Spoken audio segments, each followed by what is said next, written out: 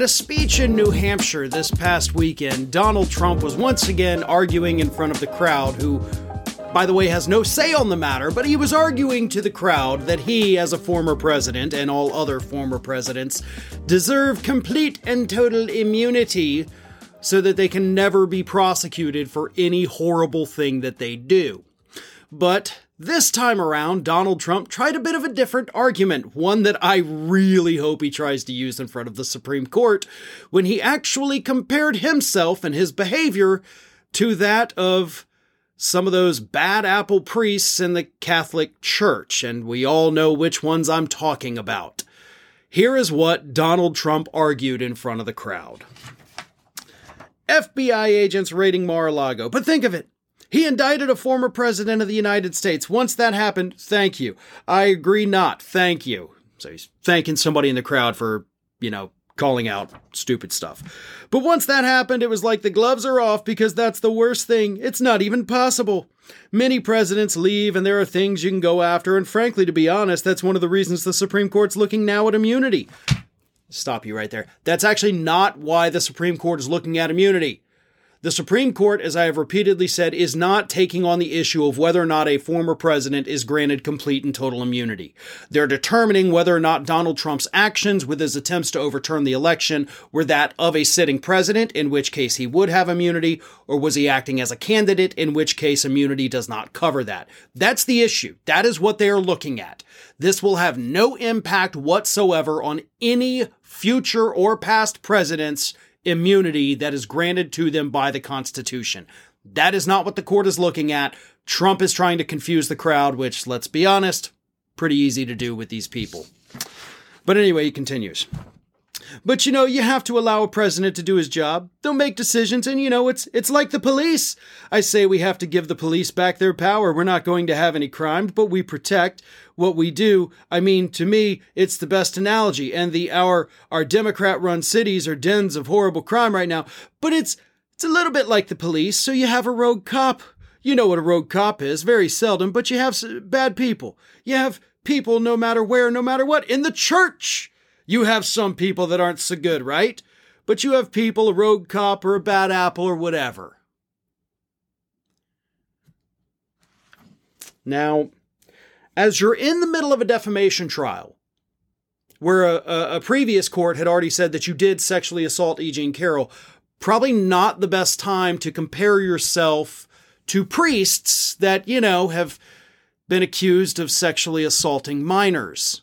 But hey, there's a few bad apples, you got to let them go, right? So here's what gets me about this argument from Donald Trump. He brought up the cops as well. And he had brought up the cops last week too, saying sometimes you got rogue cops, you've got bad apples, but we still have to give them immunity is his argument. And so he's saying here two things. One, he is saying that these pedophile priests should have some kind of immunity. That in and of itself is a horrible thing to even suggest. Like, why would you ever say that? Why was that even in your head? Like, why were you thinking about priests that are out there assaulting children? That doesn't make sense for that to just be a thing that's at the forefront of your mind. Second of all, you're also admitting that you're one of the bad apples, right? Like, we got to let you go. You're a bad apple, but we got to let you go because you got to have immunity. Horrible analogy. Trump says it's the best analogy. No, it's actually really, really horrible. You're admitting that you're a bad apple. You're saying that, yeah, you did some bad things, but hey, just like the cops, just like the priests, the cops are killing people. We got to let them go.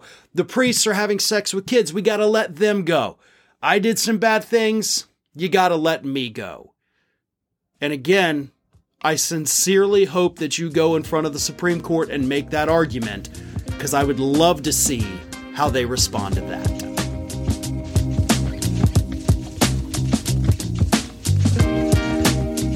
Over the weekend, Republican Congressman Matt Gaetz was in New Hampshire, of course, campaigning for Donald Trump. And Gaetz took a few moments out of his time to speak with both reporters and supporters who had shown up and wanted to ask the congressman from all the way down here in Florida Possibly, what the hell are you even doing in New Hampshire? These people can't even vote for you. You're not their congressman, but whatever. You're a Trump surrogate, so you're here. We're going to ask you questions. And one man, who was actually neither a reporter nor a supporter of Trump or Gates, was able to ask Matt Gaetz a couple of questions that left Matt visibly flustered. Here is what the man asked Matt Gaetz. What's the youngest schoolgirl you've ever been with? And have you ridden on the Lolita Express? I know that Donald Trump did. I would like answers to those questions, Matt. Now, I don't think that Matt ever rode on Epstein's plane. You know, that was a little before Matt's time here, but let's be real. Matt, the allegations against you, you need to answer some of these questions. Maybe not that specific question. What's the youngest girl you've ever been with? Because technically Matt Gaetz did tell us that a while ago. When these first allegations first came out, he said, I haven't slept with a 17-year-old since I was 17. So, I mean, we at least kind of know that from Matt Gaetz. But Matt Gaetz, when asked these questions, kind of got flustered. He waved the guy off. And then, of course, the people running the event took the man and dragged him out so he couldn't ask any more embarrassing questions that, again, the public deserves to know the answers to. But God forbid we have anybody asking real questions about behavior that Matt Gaetz has been accused of, and behavior that, by the way, he is currently being investigated for by the House Ethics Committee. But the man was dragged away. So we didn't get answers, and we didn't get any more fun little questions like that. But the reason I'm talking about this is because this is the kind of activism that I love. Just like I talked about a while ago when Matt Gaetz was presented the phony award, for paying underage girls. And by the way, the individual who did that, I've actually been in contact with him. We email back and forth. So I love what he does. I love what this guy did, because guess what? It's not hurting anybody. You're not breaking any rules. You're not angrily confronting these people to the point where you become the spectacle. You're pointing out the behavior that these individuals do, and that's why it's so powerful. And sure, they always get removed from the events, but those actions go viral. And every time they go viral, what does it do? It puts it back in people's heads. It puts it front and center into their minds that, oh yeah, this guy's been accused of some pretty horrific things. He has not been convicted. And again, the DOJ actually decided they weren't even going to charge him, but he's not out of the woods. We have that House Ethics Panel that is investigating him. The same House Ethics Panel, by the way, that gave us that horrific report on the behavior of George Santos that immediately led to Santos's expulsion. Matt Gaetz is worried that he will be next. He has sent out emails to his supporters begging for money, saying he'll probably be next. So Matt Gaetz is worried. He doesn't like people being reminded of these things, which is just further proof that we need to constantly remind people of what Matt Gaetz has been accused of.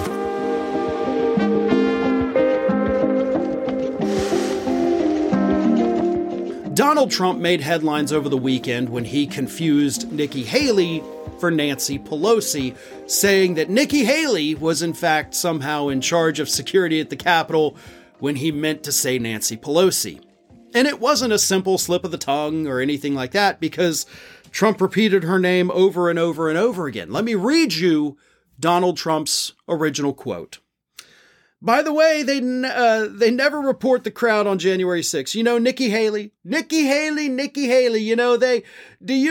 they destroyed all the information, all of the evidence, everything, deleted and destroyed all of it, because of lots of things. Like Nikki Haley is in charge of security. We offered her 10,000 people, soldiers, National Guards, whatever they want. They turned it down. They don't want to talk about that. These are very dishonest people. Let's count, shall we? Nikki Haley. 4 times. It's one thing if you slip up once. You're like, well, Nancy Pelosi was in charge of. But he repeated her name 4 times. He repeated it at different points during the sentence or the paragraph he was talking about. That's a lot. That's a big mental F up. And by the way, Nancy Pelosi was the Speaker of the House, not Nikki Haley, actually. And also, even as Speaker of the House, by the way, Nancy Pelosi is not in charge of security for the Capitol. That is, in fact, the Capitol Police Board. Nevertheless, Donald Trump's loyal servant, Republican Representative Elise Stefanik, went on these Sunday morning talk shows where she defended Donald Trump's mental slip-up and said that his mental capacity, according to Elise Stefanik, is actually better than ever. Now, she was specifically asked, hey, listen, yesterday, this guy didn't know who the hell he was talking about. And Elise Stefanik was like, nah, his mental capacity is better than ever. Cognitive abilities, off the charts. He is doing so great mentally, Elise Stefanik told us. And she also added, by the way, I, of course, would be honored to serve in any capacity in a Trump administration. I'm proud to be the first member of Congress to endorse his reelection. I'm proud to be a strong supporter of President Trump, and he's going to win this November. And then she explained away the Nikki Haley thing, saying, the reality is Nikki Haley's relying on Democrats, just like Nancy Pelosi, to try to have a desperate showing. Whatever that means. Like, she wants a desperate showing, Elise Stefanik said. Just like Nancy Pelosi, the Dem. So, like, that doesn't even make any sense. Like, do we need to start worrying about Elise Stefanik's mental capacity?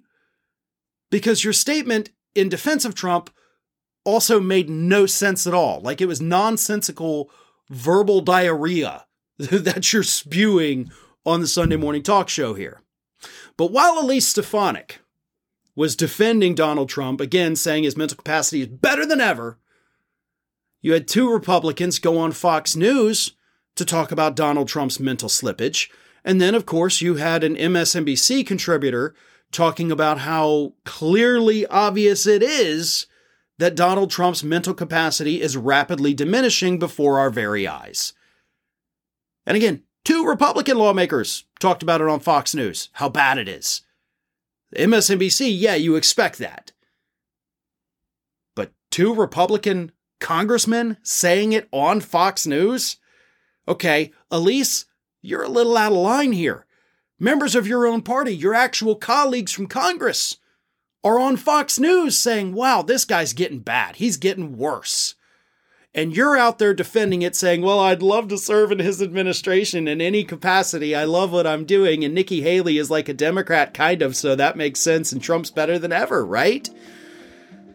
I think it may be time to schedule your cognitive exam, because if you think Trump is firing on all cylinders, then maybe you also are suffering from some serious cognitive decline.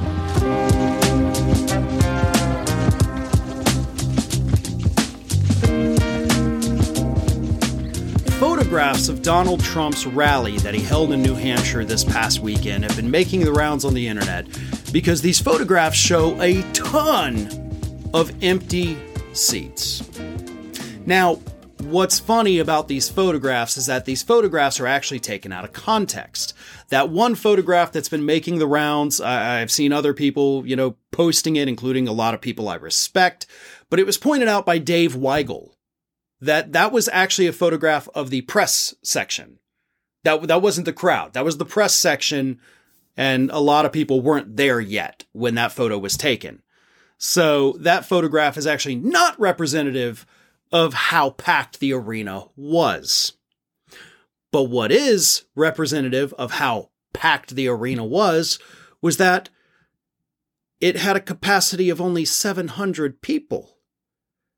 According to new reports, Donald Trump's campaign has decided that since the former president can no longer pack a stadium like he used to, they have started booking smaller venues so that the crowds will look packed. So when you see the photographs of all these people in the seats, please understand that's not a snapshot of a small portion of it. That's the whole thing. The man that used to be able to pull in 10,000 people, 20,000 people sometimes, can now only pull in a couple hundred. So you don't need to take those photographs out of context to act like, hey, he can't pack a crowd. Look at the venues he's booking. When you see that Trump is speaking somewhere, you can actually, when you know the name of the place, look up online what the seating capacity is. The venues are getting smaller because the enthusiasm for Trump is not there.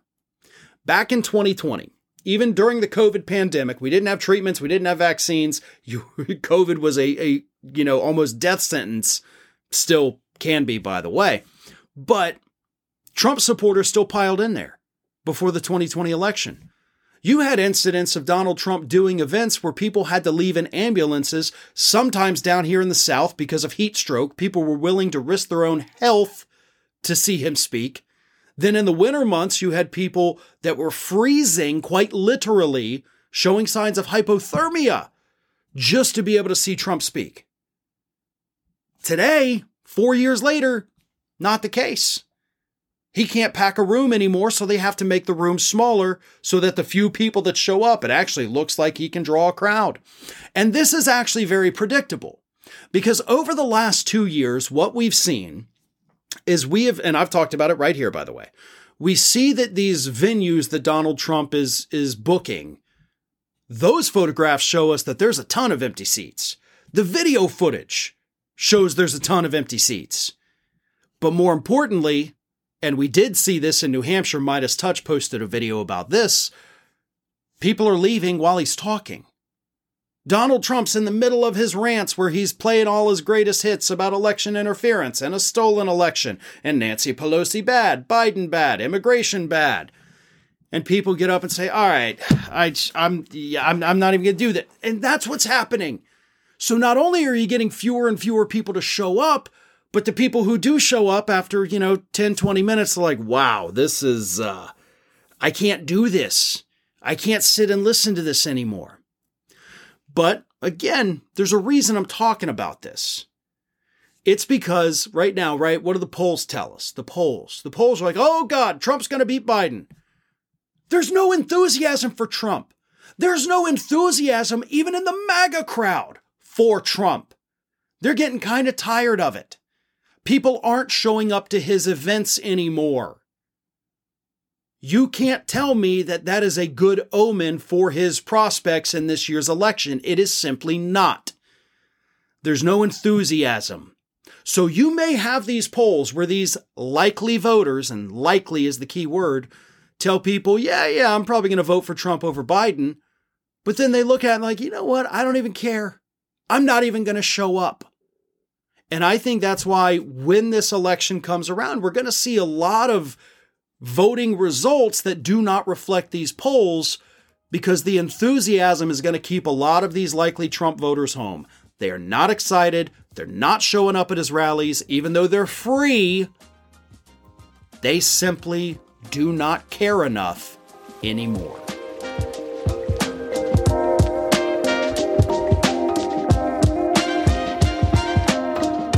Thanks for listening to today's Fair and Balanced Daily. Stay up to date with all of our content by finding us on YouTube at youtube.com/fairandbalanced and follow me on Twitter, Facebook, and Instagram at Fair and Balanced.